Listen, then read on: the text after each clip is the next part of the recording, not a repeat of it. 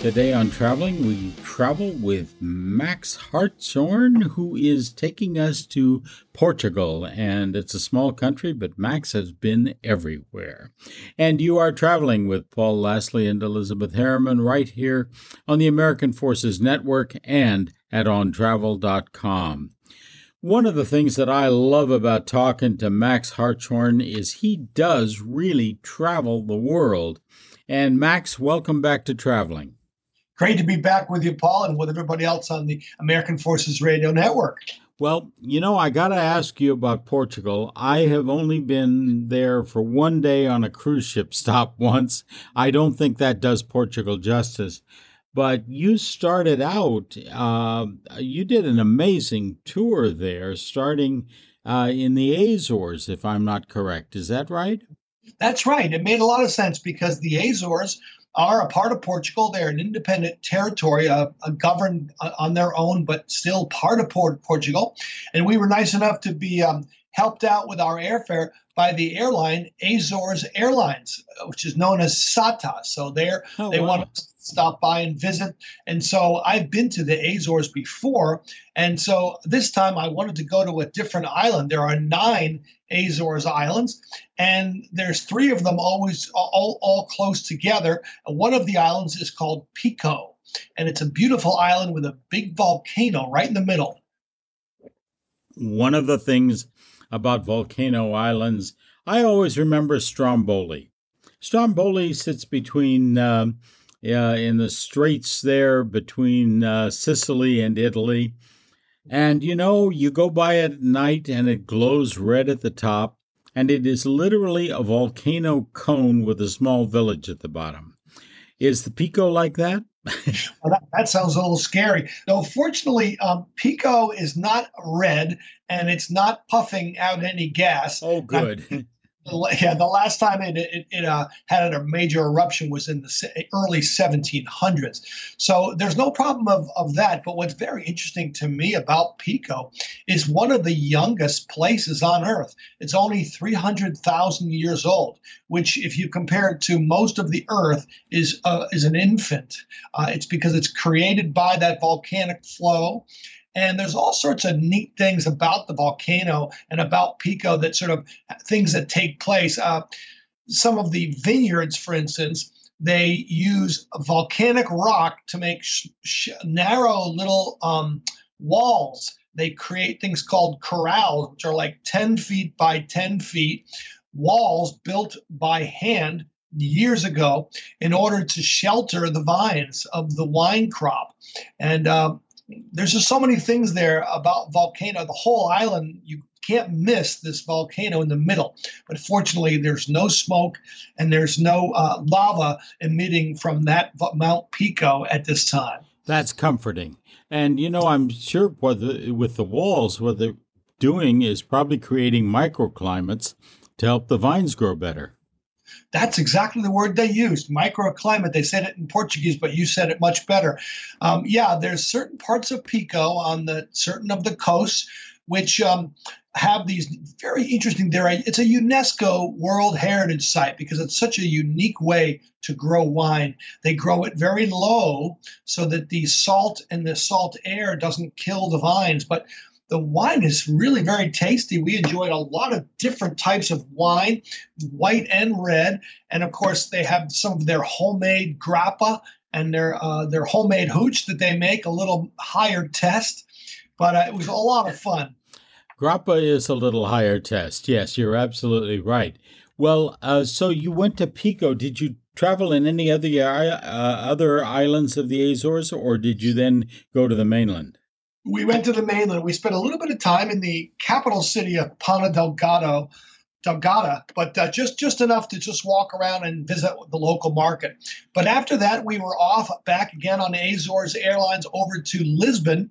And Lisbon is really coming into its own. You see more and more articles. I just saw one in Financial Times yesterday about how Lisbon is thriving and tourists are going in there. It's almost as busy as Barcelona, but they're not doing it in the way that so many other people are doing it. They don't care about influencers. They don't care about big advertising. You never see any full page ads in any of the big glossy travel magazines. just seems like Portugal's Lisbon is just it deserves its growth, and it's really earned it by being one of the most inexpensive capitals in Europe at this point.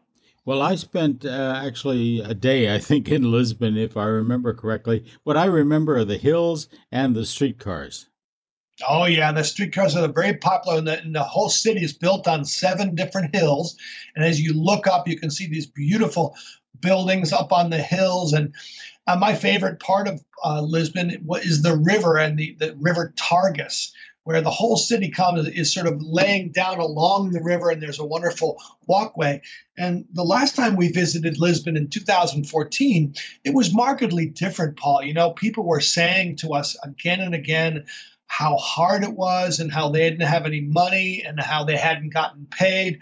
And it was a real sad story. But this time, really found that people were saying that things had changed, that the economy's turned around, that there's a new government that's putting a lot of money into some different buildings and different tourism initiatives. But there's a much better sense that things are going on a right track in Lisbon. So yeah, and those streetcars, everybody loves taking the old-fashioned streetcars. They look like they were built in about 1940, and you can take those up those winding roads up to that.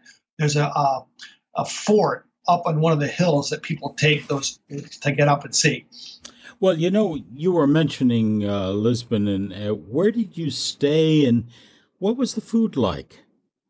Oh, the food was top notch, but you have to love seafood. I mean, it's really all about seafood in Lisbon. It's a seafood area. In fact, the whole country is crazy about seafood. We were told that something like they're besides Japan, Portugal's right up there with the highest consumers of fish, but only about 5 out of 10 fish are actually still caught off the waters of the Atlantic. And you remember now, if you look at the map, it's not on the Caribbean, it's not on the Mediterranean, it's really only on the Atlantic. Even in the Algarve, the bottom of Portugal, you're still facing the Atlantic Ocean. You haven't gone into the Mediterranean yet. So we stayed at a nice hotel. It was basically just a simple hotel. It's called the, let me just think now, what was it called?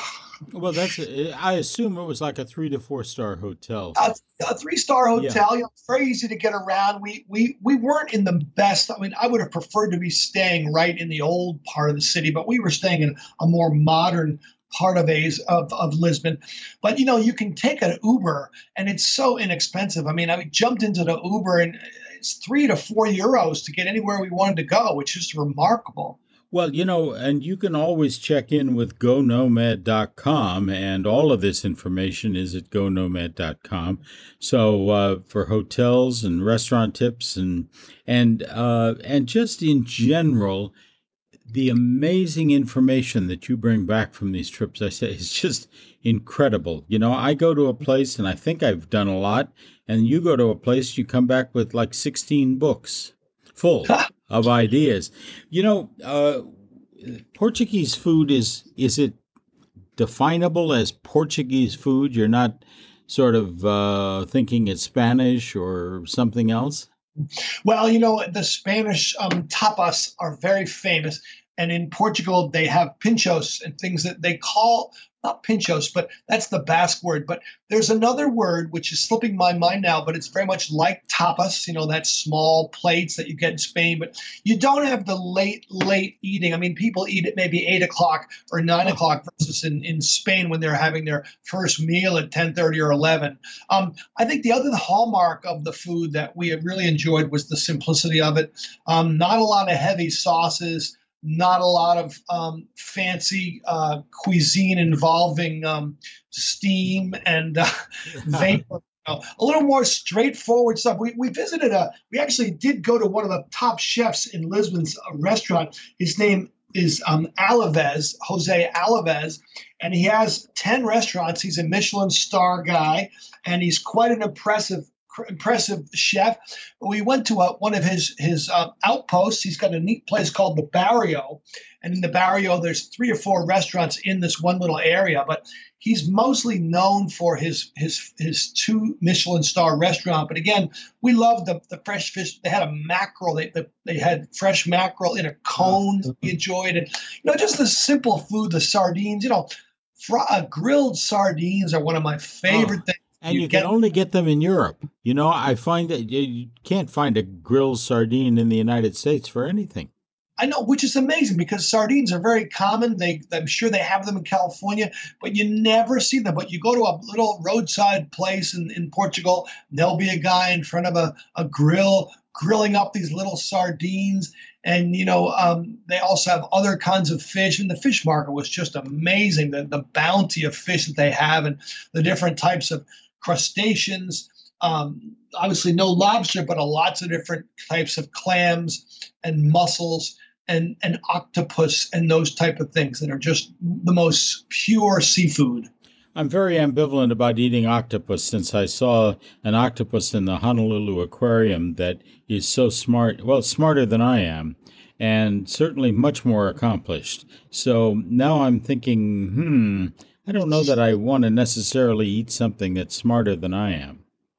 But nevertheless, I digress there for a minute, Max. And we're talking with Max Hartshorne, editor of GoNOMAD.com, with one of his reports here on traveling. And you are traveling with Paul Lasley and Elizabeth Harriman right here in the American Forces Network and at OnTravel.com.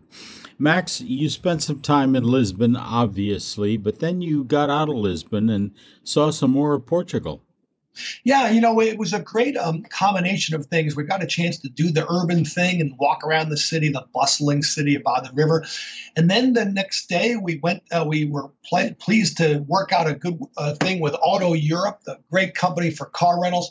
Auto Europe set us up with a wonderful diesel car, and we drove down the very clean and well-built A2 motorway. And it's only 3 hours all the way down to the Algarve. Now, the Algarve is the bottom province of Portugal, and probably some people would say the most beautiful, certainly the most impressive beaches we've ever. I mean, I couldn't believe the beaches. Just these giant stone rock edifices, these craggy cliffs and just amazing. And the sunlight, it's very sunny. I mean, half the people there are from England. That's the only thing. It's quite British and lots of other tourists. But, really predominantly, you'll find a lot of folks from Great Britain love Portugal and love that part of that world. But there's a number of different places that you could stay. One of my friends from GoNOMAD was smart enough to do an Airbnb in the little city of Faro, which is on the coast. We stayed at a large resort called the Tivoli Carvalho Resort, which is on the edge of a cliff, basically just perched on the edge of a cliff. And that's one way to go. It's a really nice 4-star, 5-star property with beautiful views of the ocean and an amazing sky top bar where you look out over this dramatic rock and ocean. And it's like the ocean is so prevalent, is everywhere. So an ocean view isn't an expensive thing in Portugal. One of the cities we went to was a little village called Salema. I must say, I got tipped off to Salema by one of my travel writer friends. And I'd have to say, if you're planning a trip to Portugal, put in a night or two in Salema, the small seaside ocean town on the west coast. Well, you mentioned that, and you also mentioned Fado. Now, was this a food tour called Fado, or is this Fado the musical style? Actually, it's Faro. Fado is. Oh, Faro, you can't trust Max. You cannot trust an editor with a typo. Yeah, this is serious business. It's all right. Faro. Right? Yeah, you got that right. That's the Fado is the sad. Fado is the sad music of Portugal, which laments the loss of the empire. And now all we have is our little country where we used to have Brazil and Mozambique and all the other places like Angola, but now we're down to just Portugal. But Faro is a wonderful small city. I'd say it's not a large city, probably 200,000 or so in the southern part of Portugal. And that's where we did a food tour. We had a wonderful thing. We looked up a company called Eating Algarve, and I highly recommend this food tour. And the Eating Algarve just takes you on a fisherman's food tour. And you start out in the market, which is, we always love the market. The market's just a place where everything starts in every meal in Portugal at the market. You see these outrageous snow crabs and clams and fish that they're looking at. And then you visit various little restaurants that we wouldn't have never seen. I think I would always recommend that listeners, if you have an opportunity to do a food tour, and it's, let's say, a $49 food tour, you're going to eat better than if you had ate on your own. And you're going to go to restaurants like one we went to, this little tucked away restaurant in Faro, where police and firemen and local people go for their best kind. Trips. Yeah, the best kind, the kind of local place that wouldn't be on a tourist map, but just wonderful food. We got a chance to visit another little seaside cafe, which was actually part of the association of the I think it was the Association of Crustacean Fishermen. So the people that fish. So you're really in good hands when you're with those people, and they know how to eat. I can imagine. I digress for a moment. There's a restaurant in downtown Los Angeles called Nick's, and I think it used to open. I'm not sure. I haven't been there for a few years since we moved outside the city, but Nick's was a hangout for the entire LA Police Department. It opened at, I think, 3 a.m. And I will make a very long story very short by saying that one morning it was held up when probably half the police force was in there. And they all ducked behind the counter and came up armed. And this guy didn't stand a chance. They usually get the dumb robbers. But at any rate, I've always felt slightly safer in restaurants where there are a lot of cops or firemen. So I could see. But also, they know the best places to eat. And that's one thing that I always look for when we're traveling. I know Elizabeth does as well. So we look for places that really look like the only people eating there are locals. And exactly. I think you do that as well. Now, I got to ask you about the food tour, because I am really convinced that one of the best things any of us can do when traveling is to get signed up with a good, well-popular food tour. Because these people are amazing, and they take you to places. Not only are you well fed, but you get a sense of the culture and the local community in a way that you never do going around and looking at the cathedral. Yeah, I would have to agree with you, Bob. I did this in San Francisco. We did a food tour in Chinatown in San Francisco. And I would have never been able to find any of those places that we went for dim sum and the different grocery stores we went to. But I was just thinking more about this in Faro, the food tour. We went to a bar called the Columbus Cafe. And there they have some of these championship bartenders. Some of the best bartenders in Portugal are the owners of this Columbus Cafe, which is just a point on the map. Columbus stopped in Faro on his way to the New World, so they call it the Columbus Cafe. But they just pick things that you wouldn't normally go to. And they also sprinkle a lot of information about history and politics and culture and what's the zeitgeist. These are local guys. They're bright young guys who are taking you out, and they know what they're doing, and they really want to share it with you. And we also got a chance to meet some young ladies who were from Great Britain who were visiting there. So that gave another point of view. Another point of view. The gentleman who was on the tour was a guy that actually lived in another town in the Algarve. So he was taking the food tour just to kind of get familiar with his own adopted country. And you can ask him all the questions. You can ask him how much things cost. But again, I got to say, if there's a budget in mind and you really want to go to a place where you can afford things, I'll rattle off a few things, Paul, just so you can give an example. Yeah, please. A coffee. If you want to get an espresso coffee, it's probably 60 or 70 cents in Portugal. If you want to get a pack of cigarettes, it's €3.30. €3.30. That's nothing. Cigarettes cost $10, $15 a pack in the United States. Meals.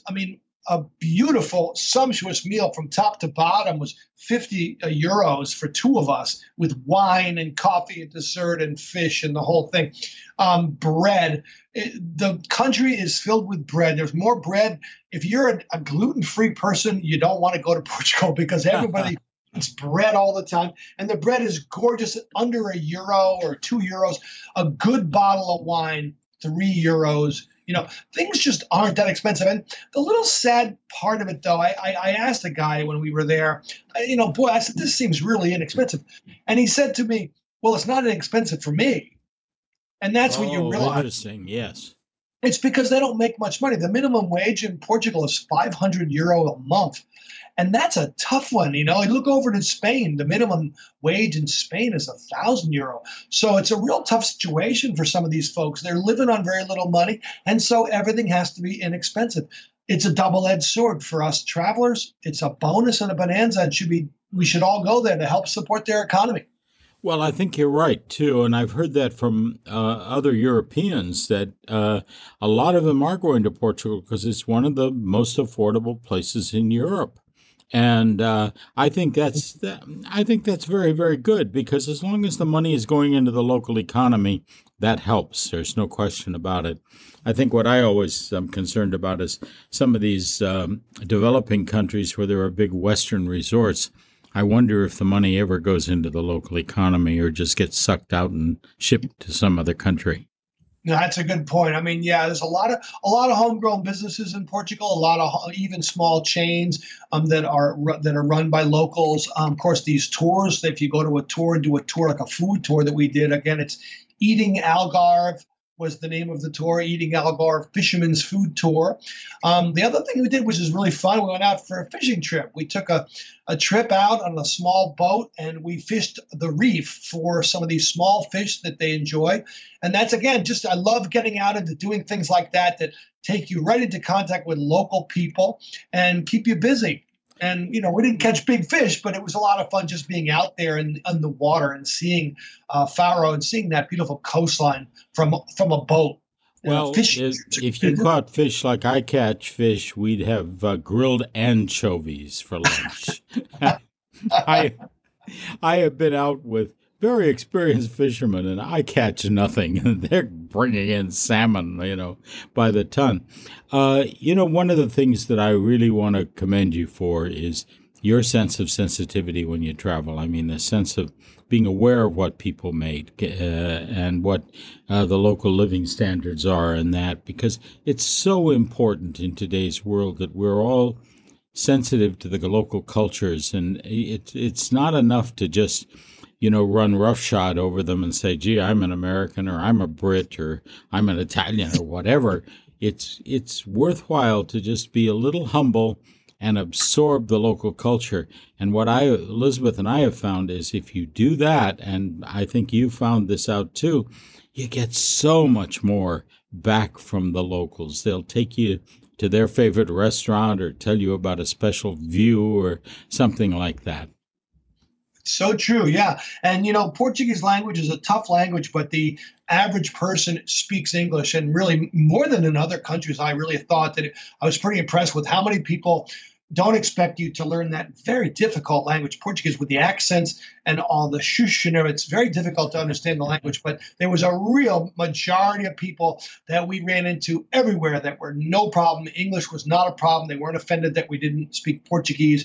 We did, of course, learn, obrigado and bom dia, but that was about all we needed to have. Well, I agree with you. Portuguese is, I try and always learn a few words of whatever language, that I'm in, and even in China. But, it is a tough language. There is no question about that. I suppose that's why Portuguese has sort of remained at its own niche in the world. One of the great countries, and think about Prince Henry the Navigator and things like that. Portugal is a great vacation spot, and GoNOMAD and